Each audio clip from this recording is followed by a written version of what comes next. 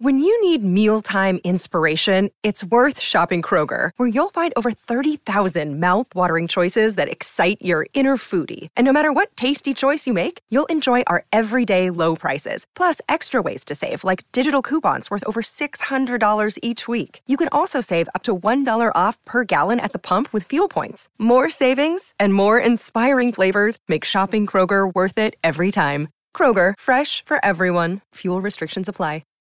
With Lucky Land Slots, you can get lucky just about anywhere. Dearly beloved, we are gathered here today to... Has anyone seen the bride and groom? Sorry, we're here. We were getting lucky in the limo and we lost track of time. No, Lucky Land Casino, with cash prizes that add up quicker than a guest registry. In that case, I pronounce you lucky. Play for free at LuckyLandSlots.com. Daily bonuses are waiting. No purchase necessary. Void where prohibited by law. 18+. Terms and conditions apply. See website for details. The images of police entering the Camp Nou last Monday reminded us of the disease that had been festering at the club. Fortunately, that particular tumor removed itself some months ago, and the police were only there to gather evidence, while the former president, Josep Bartomeu, and 3 others were arrested. Now, we're close to finding out who the next president of the club will be. Meanwhile, the team went out on the pitch, made a dramatic comeback against Sevilla to get through to the Copa del Rey final, and won 3 points in La Liga at Osasuna.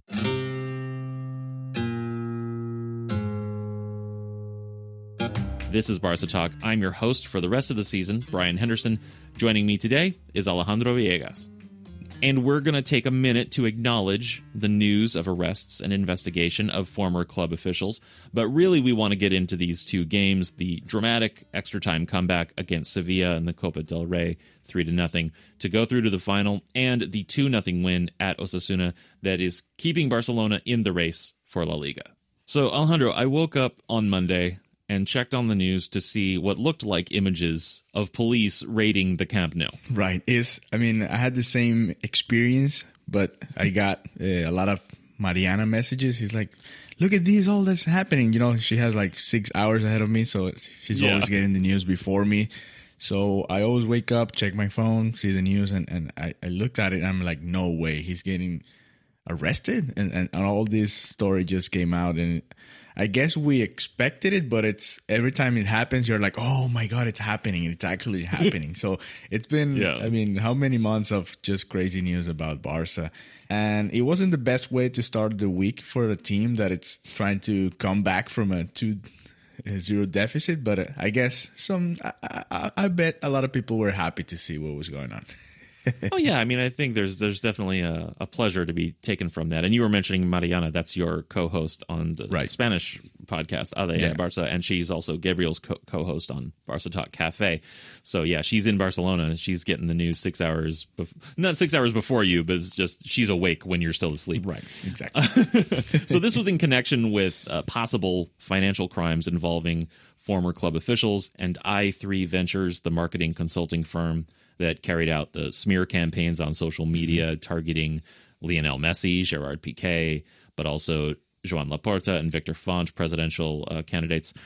But the police went to the Camp Nou actually just to gather evidence for this investigation. The club is actually seen as a victim or an affected party, not a perpetrator in this investigation. So that's good news. Yeah, that's important too, because it's hard sometimes to separate the board from the actual club. And that's, I guess, for people that are not really related to Barca or that follow Barca news very often, they probably get confused there. It's not about the club. It's about the board members that Brian just mentioned. There's a lot of things still that we're going to get to know in the future. This is just starting. And that's going to be a saga with a lot of episodes. Just wait for it. Yeah, and I hope they could just wait until the summer, because we'd rather focus on the team and the players and tournaments and that sort of thing. So maybe, if they could just put this off until summer, that'd be great. But you know what's funny is that this is 2 former presidents in a row who have been arrested not long after resigning their positions. Before Bartomeu, Sandro Rosell was arrested and investigated. But in that case, it was purely his own personal sort of tax situation. It had nothing to do with the club. This one is a little bit closer to home. Yeah, and it's not, for a club as important as Barca, not only in Spain, but like worldwide, it's like a shame, right? Like having two presidents in a row going to jail is not very masculine club like. Right. It looks like less than a club. Less than a club. Yeah, and it really does look like Laporta is the favored winner in this new election. And what bums me out about that is that Sandro Rosell was on his board at first. And even though they had a falling out and eventually Rosell replaced Laporta and things were really toxic at the end of Laporta's presidency the first time, yeah, I just feel like we keep sort of swimming in the same pool with these presidents. I do wish that we could get someone who has no connection with any of these guys to come in. But, obviously I don't have a vote in this, and the tide seems to be pushing towards Laporta. It's hard because in politics, and we can get out of Barca a little bit, it always, when something like this happens so bad, people tend to go the opposite way very hard. Like, okay, we're going to go and pick the guy that is exactly the opposite to what's going on right now with Bartomeu, and that guy is Laporta. And he did have success. I mean, he was the guy who brought back the Champions League in those times with Rijkaard, Ronaldinho, Deco, and those great teams that won Europe again. And, nostalgia is always going to be there. So and he was there when he gave Pep the chance also. So that's very important. And he also was kind of lucky that all these great players were coming up. Puyol, Messi, Xavi, Iniesta, Busquets, just to name a few. And he did get a lot of credit for that, even though he lost the next election. And there's a deep story there. But the thing is, it's normal that this happens. People are just trying to go for the exact opposite of what's going on and trying to find a light there, if you will. Yeah. One thing that Craig, another one of the guys on our team, has pointed out is that at the end of Laporta's first presidency, things were really bad, and that's for him. Like, it was a very toxic relationship between the members and the fans and Laporta, and that's why he got voted out. So as you said, there is a deeper story there, even though Laporta is associated with a lot of the kind of rebirth of Barcelona, sort of the most recent renaissance of Barcelona, as you mentioned. I won't go into all the names again, obviously. But I will just close this off with a quote from Ronald Koeman about this situation. He said, he's a king of understatement. He said, "It's not good for the club's image. We can't do anything about it. We just have to focus on football." So that's what we're going to do right now. We're going to focus on football. Yeah. But I'll just take 20 seconds to remind our listeners that we're always open to accepting your financial support, which we operate through Patreon. There are benefits to supporting the show, and you can discover those on our Patreon page. We've made it super easy for you to go there by placing a working link to our Patreon page in the show notes for this episode. So open up the show notes right now, click on that link, and see everything that membership has to offer. So let's go back to last Wednesday when Sevilla came to the Camp Nou, and unlike the police, they didn't leave with anything. It was the Copa del Rey semifinal, second leg. Sevilla was winning 2-0 coming into it, so we knew it would be a battle, but Barcelona did pull it out. They got 2 goals in regular time from Dembele early on and Piqué in the 94th minute to go into extra time. Then Martin Braithwaite scored the winner just 5 minutes into it. Sevilla couldn't score, and Barcelona are now going to face Athletic Club for the second time in a cup final this season. Right. It was when the news came up on Monday, I was like, okay, this is not good for a remontada, right? But looking at what happened the Saturday before in La Liga, I didn't like the schedule because I was like, okay, so now if we win and if we show them how we're going to beat them, now they're probably going to be prepared for Wednesday, and it's not going to be the same. But you know what? Koeman he stayed with the plan, I guess, and it kind of worked, even though it was a little, I don't know, it was frustrating because the first goal came early, and that was very exciting, of course, and I thought, okay, now we're going to just crush Sevilla here, and it didn't quite happen that way. There's a lot of details, but I told Mariana when we were talking about the match before it happened, I said, you know what, I think this is the most important game of the season, because that's the closest we can get to a trophy, in my opinion. I mean, La Liga, it's complicated. We had the derby, the Madrid derby, and things are getting interesting in La Liga, but I still feel like it's very complicated there. So just winning a final, especially against Athletic Club, you mentioned it. This is the second final we're going to play against them. We lost one. They scored in the last minute, and that one really hurt. So that's going to be a great matchup there. Yeah, and looking at this Sevilla match again, like Koeman put the same exact formation and players on the field as he did against Sevilla last Sunday in La Liga, right? 3 center backs, a loaded midfield, only 2 forwards. And that surprised me a little bit for 2 reasons. One, it blindsided Sevilla the first time in the Sunday match, and that's part of what contributed to that win. So having lost the element of surprise, it may not have worked quite as well. And 2, it's not the most attack-minded formation or lineup, right? It's great for balance and winning the midfield, but it's not really a setup that's designed for scoring goals, which, of course, is what Barca needed to come back and win this round. Right.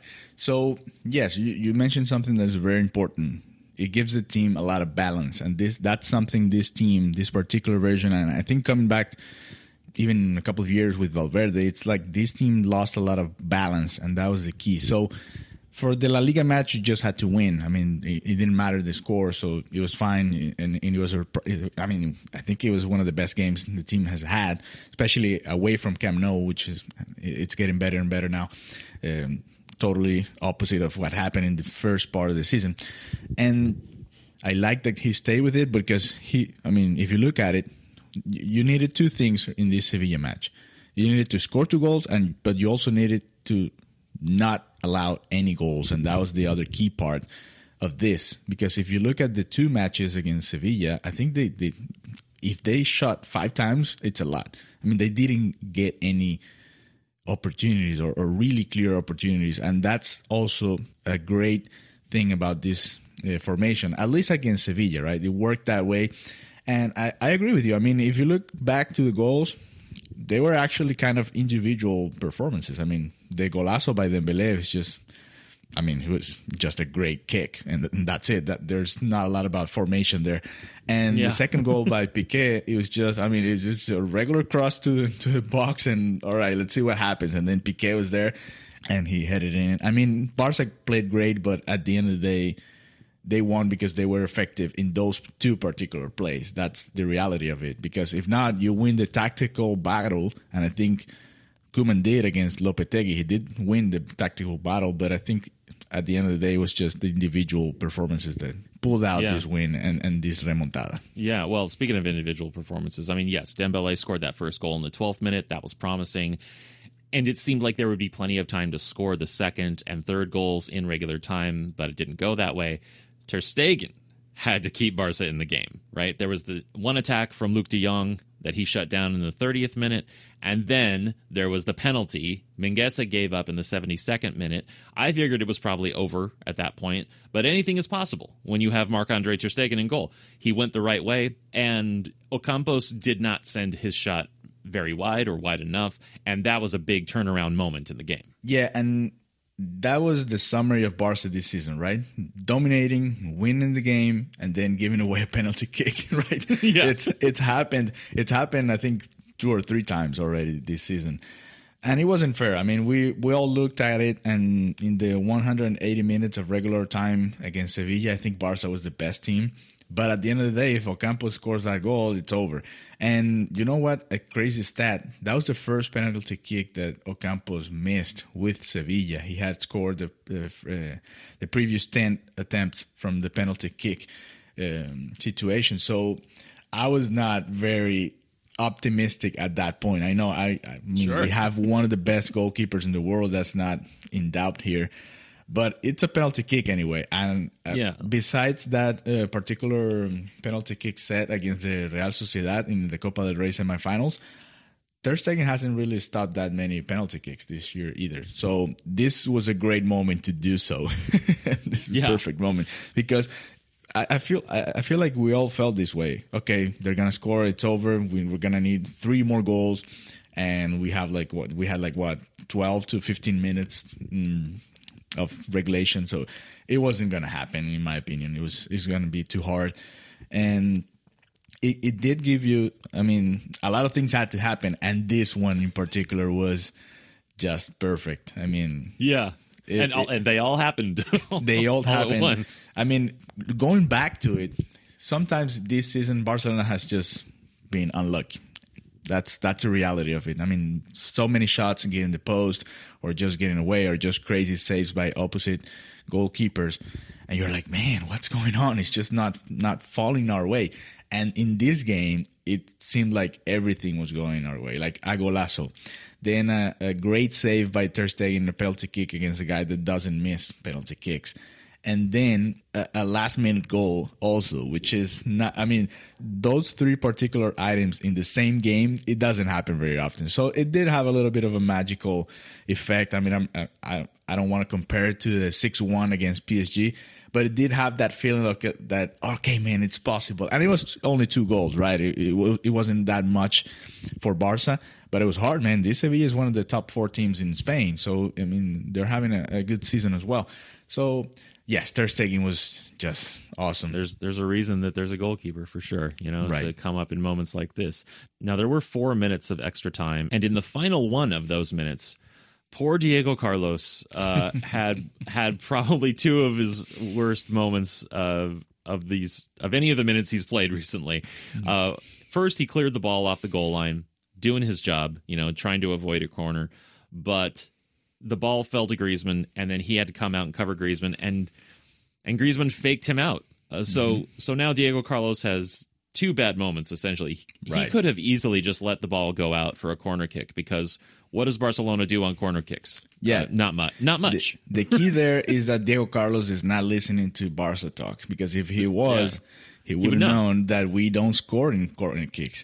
And it was just, I guess, a little bit bad luck for them too, because, I mean, I agree with you. He could have just, you know what, I'm going to kick this out, we're going to get set, and let's defend one more corner kick, and that's it. That was going to be the 1-0 win for Barca, but Barca was going to be out of the Copa.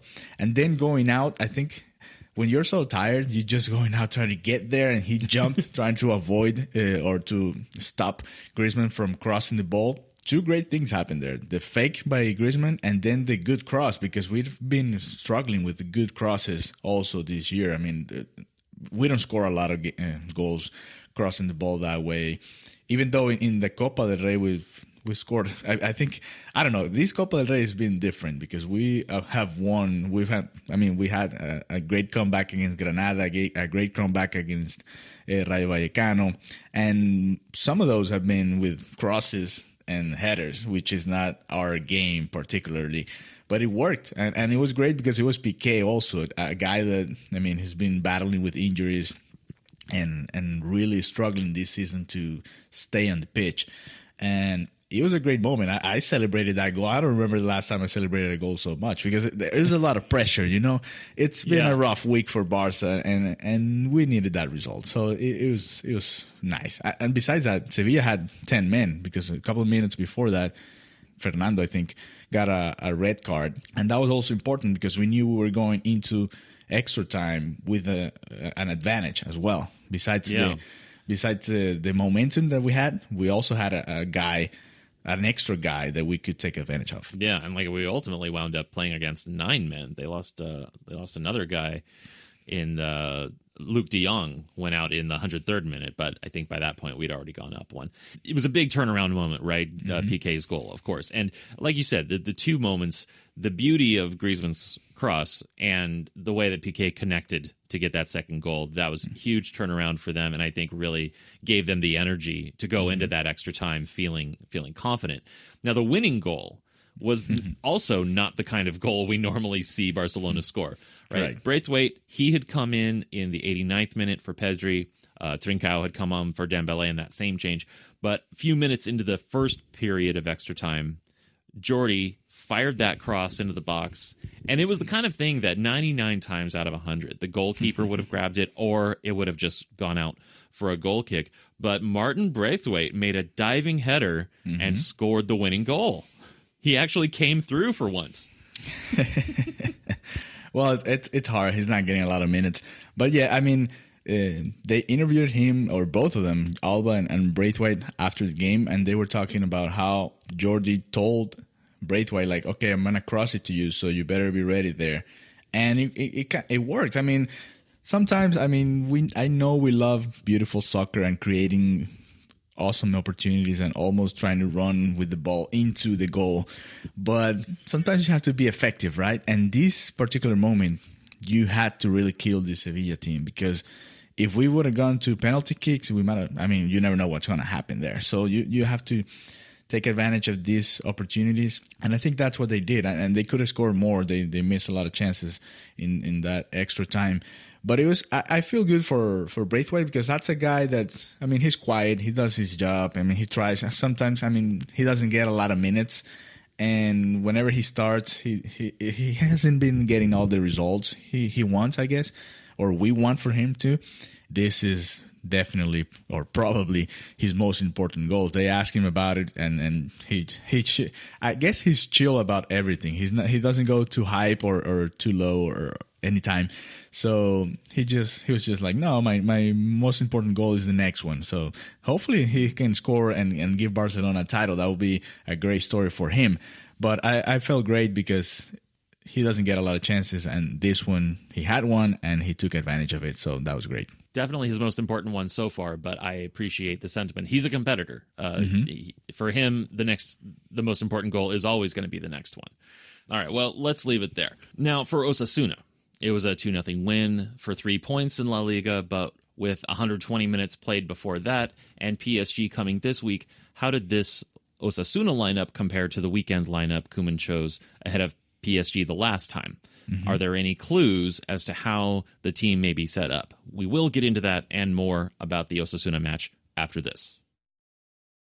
Welcome back. We just finished talking about the Copa del Rey and Barca's comeback to ultimately win against Sevilla and go to the final, where they'll go up against Athletic Club in April. Now we're on to the 2-0 win against Osasuna in La Liga on Saturday. So Koeman is really, taking a liking to this 3-5-2 formation. He made 2 changes from the Sevilla match, Griezmann for Dembele and Umtiti for Piqué, but the shape and the tactics remained the same. Right. I think I was surprised. He only subbed 2 guys from those guys. Some of them play even 120 minutes on Wednesday, so that was a little bit of a surprise for me. I don't know. I don't think it's going to be good for the next game. I mean, you saw it even during the Osasuna game. We weren't having a real spark. I mean, we were dominating. Osasuna it's not one of the top 5 teams in Spain or anything like that.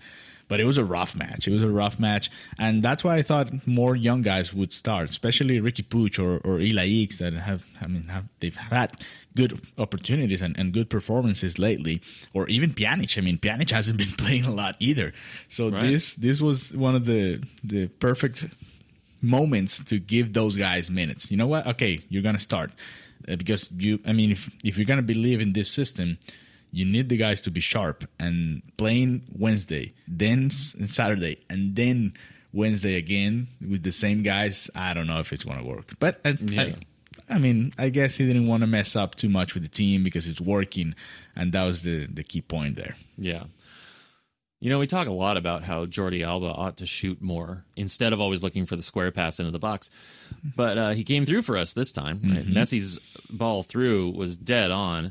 But I would have bet anything that Jordi would have tried to play it back into the box. He had almost no angle on the goal. He was so close to the end line. But he let it rip, and he stuck it in the top netting hard. And that's actually his 5th goal this season. That's the same number of goals he scored last season and the one before that combined. But it turns out he is shooting more. I looked at the last 5 years, and until this season, his biggest shooting year was 2018-19. He took 20 shots, scored 3 goals. This season, he's already taken 22 shots, and he's got those 5 goals to show for it. So he is shooting more. Should he shoot even more? Yes, I will say yes. The thing is, sometimes, or not sometimes, a lot of times, Messi gives Jordi Alba these type of passes, and he's by himself on the left flank of the box, and then he's trying to cross the ball to somebody. And we talked about it, how effective these crosses really are, right? Okay, we get to that point, and then we try to cross it. They blocked the cross or the shot that's coming up from the middle. So I like that he shot it. I mean, we saw that golazo that he scored against Real Sociedad. That was a very, very beautiful shot back then. And in this one, that was his only shot because nobody was in the box. So he didn't actually have too much of an no option options. there. Yeah. Yes. So he had to shoot it. But you know what? I'm happy with it. You have to finish those type of plays. Finish it. See what happens. Maybe you get a corner kick. Maybe you get a corner kick. Or maybe you get a goal. That's awesome. So, yes, I will say Alba shoot the ball even more. I mean, nobody's going to say anything. I mean, the only one that may complain, it's probably going to be Messi. And if Messi's open, we know Alba's going to give the ball to him. So, yeah. Yes, shoot more. Not to worry. Yeah. Just go ahead and shoot the ball. Shoot more. Yeah. Now, prior to that goal, Osasuna did have a good chance to go ahead. And again, we got to bring up Marc-Andre ter Stegen, right? If he hadn't saved Kike Barja's shot that was going into the top corner, Barca would have been on the back foot early on. And this is something that has happened a lot this season for Barca, right? Dominating games, but then starting losing games, which happened really often in the first half of the season. I guess we're getting used to getting 1 or 2 saves from ter Stegen every game, right? It's one of the keys of this team. I mean, we know we're not the best version of Barca in the last year, so we're gonna need a guy like ter Stegen saving these type of opportunities. And in these type of matches, when there are not a lot of chances for either of the teams, these type of saves are almost like a goal because they save you from getting back. Because we knew Osasuna was gonna try to defend most of the game. If they score 1 goal, that's going to be awful. They're going to be the 10 guys in the box trying to kick the ball away the entire time. So there was definitely a key moment of the game. We haven't allowed a goal with this season. I mean, we haven't noticed, but in the 3 games, both against Sevilla and this one against Osasuna, we won the 3 games 2-0, right? So the most important thing is not allowing a goal, and ter Stegen was great there. Yeah, and he had to come up again because after we had scored, Osasuna came hard at us after that. And it was just a few minutes later after Jordi scored, right? Ter Stegen had to go to work again, saving this point-blank shot from Ruben Garcia. He kicked the ball right in ter Stegen's direction, but he went high, so ter Stegen had to get it with his hands, and he was on his knees, but he came through there as well. Yes, that was a long ball, and I think Mingueza missed it by a little bit, jumping and trying to get to it. And yes, it's important because, you know what, scoring a goal first and then getting scored on is like, oh my God, we just worked 30 minutes to try to get ahead and they just scored back. So yes, those are key moments. Those are key saves. It was a similar play to where Alba shot the ball, right? Alba's shot was just a little bit more up. So it barely, way more up. It barely missed the Osasuna's face, goalkeeper's face. But this one was great. Ter Stegen is good, really closing angles. And that's something that he's been working on because sometimes in my opinion, he stays too much. Like he stays back too much instead of going out and trying to leave the attacking player with less of an angle. And this one was just great performance. Yeah. So at the second half, or for the second half, Koeman went for a tactical change, right? He took off Umtiti, swapping him for Dembele. So he changed the formation back to 4-3-3. In general, Osasuna were sort of tough to crack, but we did have that goal. But the only real speed we had going forward was Dest.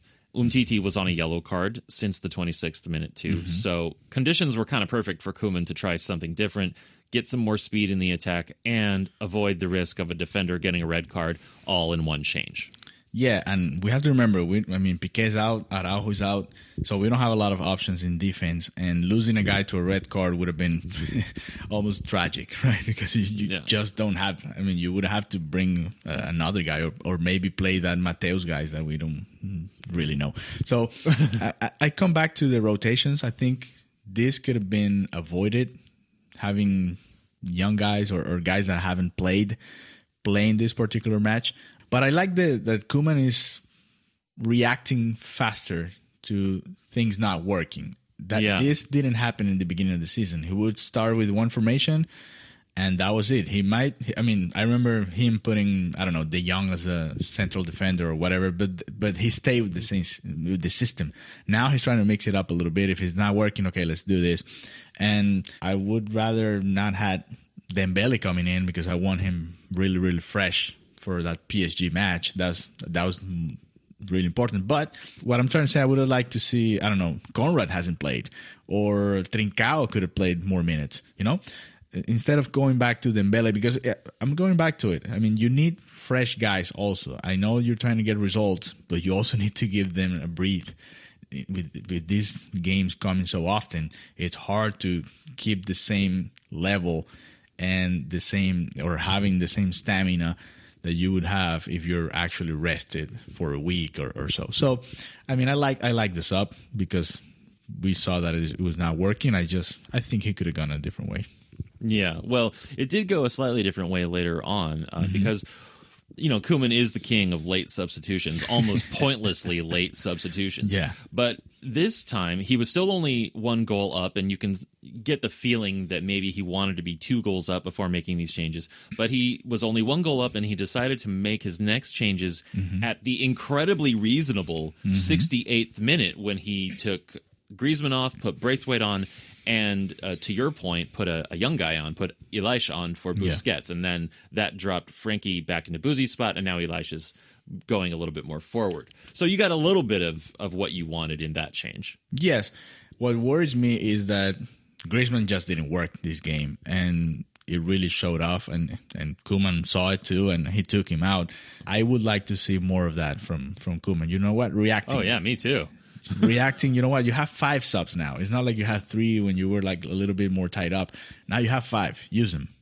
Yeah, he rarely even uses all 5. And then sometimes 2 of them come in the 85th minute. Yes, exactly. But we did get this bright, shiny goal from Elish Moriba in the 83rd minute to open his account with the help of his uncle Messi. And after the game, Koeman said that Elish is, quote, gaining ground to be a first-team player. So it's been looking so good that, like you said, he may even see a few minutes against PSG this Wednesday. Obviously, we don't know. But what we're going to look at next is how, based on the sequence of lineups leading up to the last PSG match, we're going to consider what this lineup against Osasuna and Sevilla before that suggests about what we should see against PSG this time. Because the last time Barca were about to face PSG, they had the first leg against Sevilla in the Copa del Rey midweek, which they lost 0-2. Then they stuck it to Alaves at the weekend, 5-1, before getting their own beat down from PSG the following Tuesday.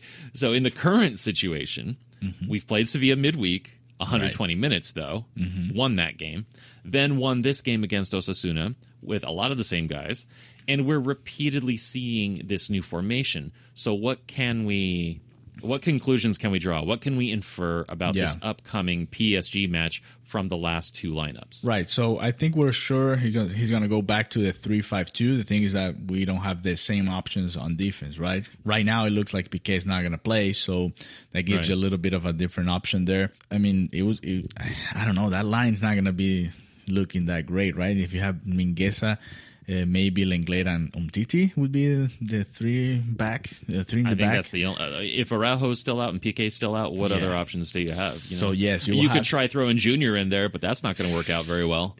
Yeah, I don't. You could put Frankie in there, but then you have to come up with a new solution for the midfield. Yeah, right. And I don't think he's going to do that. I think we're going to see the 3-5-2, probably Umtiti in the middle, Lenglet in the left, and Minguez in the right. Then you have Iniesta and Alba, the same 3 guys in the middle. You know what? It surprised me a little bit because last time you were mentioning how they won playing a great game against Alaves. He did rotate for that game. He didn't do that for this one, though. And this one looked like more of a necessary rotation because you came from 120 minutes and you were playing PSG and you had to actually come back from 4 away goals, which is not something easy to do. So I think we can expect it's going to be the same team. Griezmann is probably going to be in the bench. It's going to be Dembele and Messi up there. It's going to have Busquets, De Jong, and Pedri in midfield. I guess there's not a lot of surprises. I wanted to see if he was going to be rotating people to see if because now PSG has seen 3 games with this system. It's not going to surprise them either. So that's why I wanted to see if Koeman was going to show up something different in La Liga. Maybe he surprises us with something totally different from the last games against Sevilla, but I doubt it. The thing is, can we score 4 goals with this system? I don't know. Right. Well, they need a lot of goals and to concede no goals or very, very few to go forward. And I just don't see this formation, this 3-5-2. I don't see how that formation can get that done, regardless of who's in it. Right? Mm-hmm. It's just not a setup that's designed for getting that right. number of goals. Right? I can see it maintaining possession more, maybe getting 1 or 2 goals, but I can't see it winning all by itself. Right, and that was, I mean, that has been the case. They won 2-0 the 3 games that they played with this system.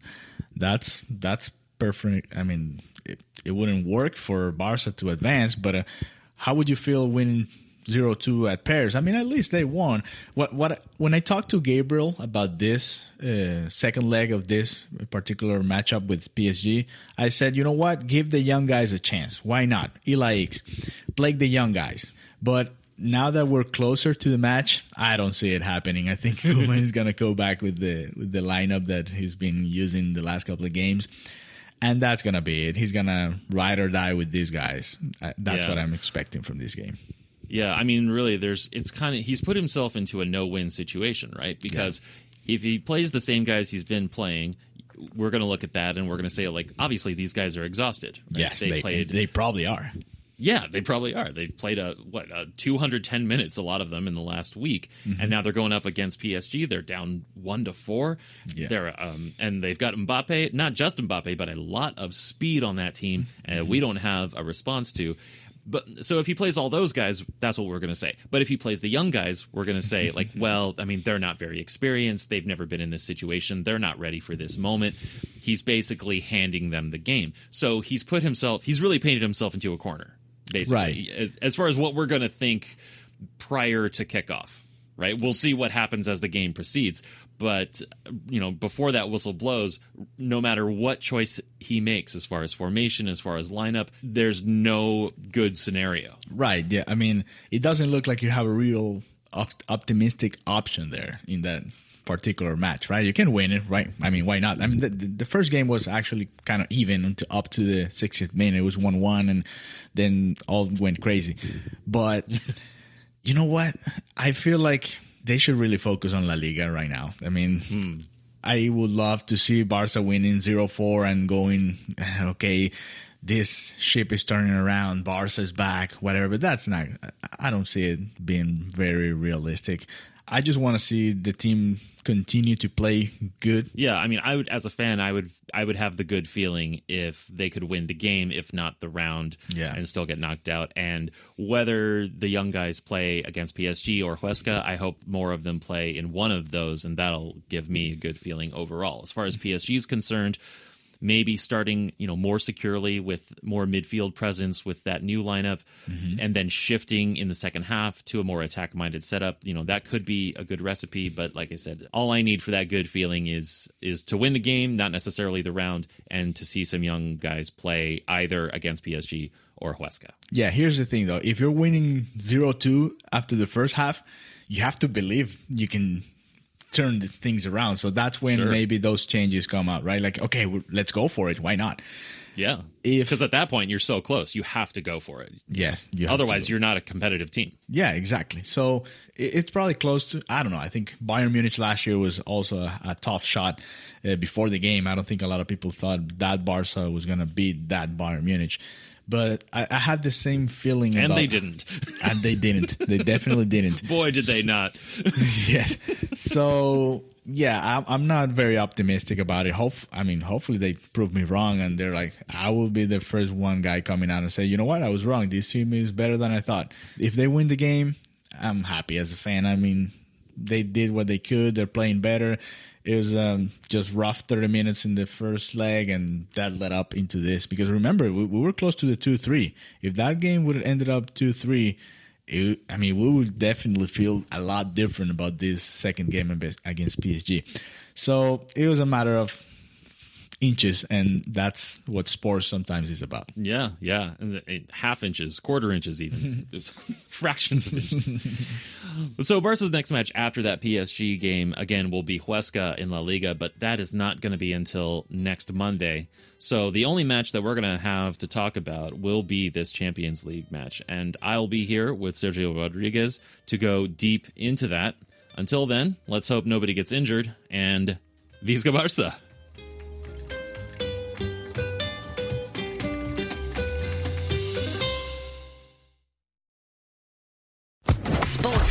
Podcast Network.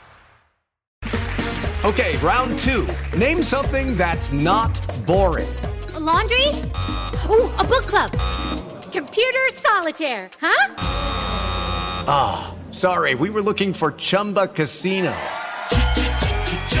That's right, ChumbaCasino.com has over 100 casino-style games. Join today and play for free for your chance to redeem some serious prizes. ChumbaCasino.com. No purchase necessary. Void where prohibited by law. 18+ terms and conditions apply. See website for details.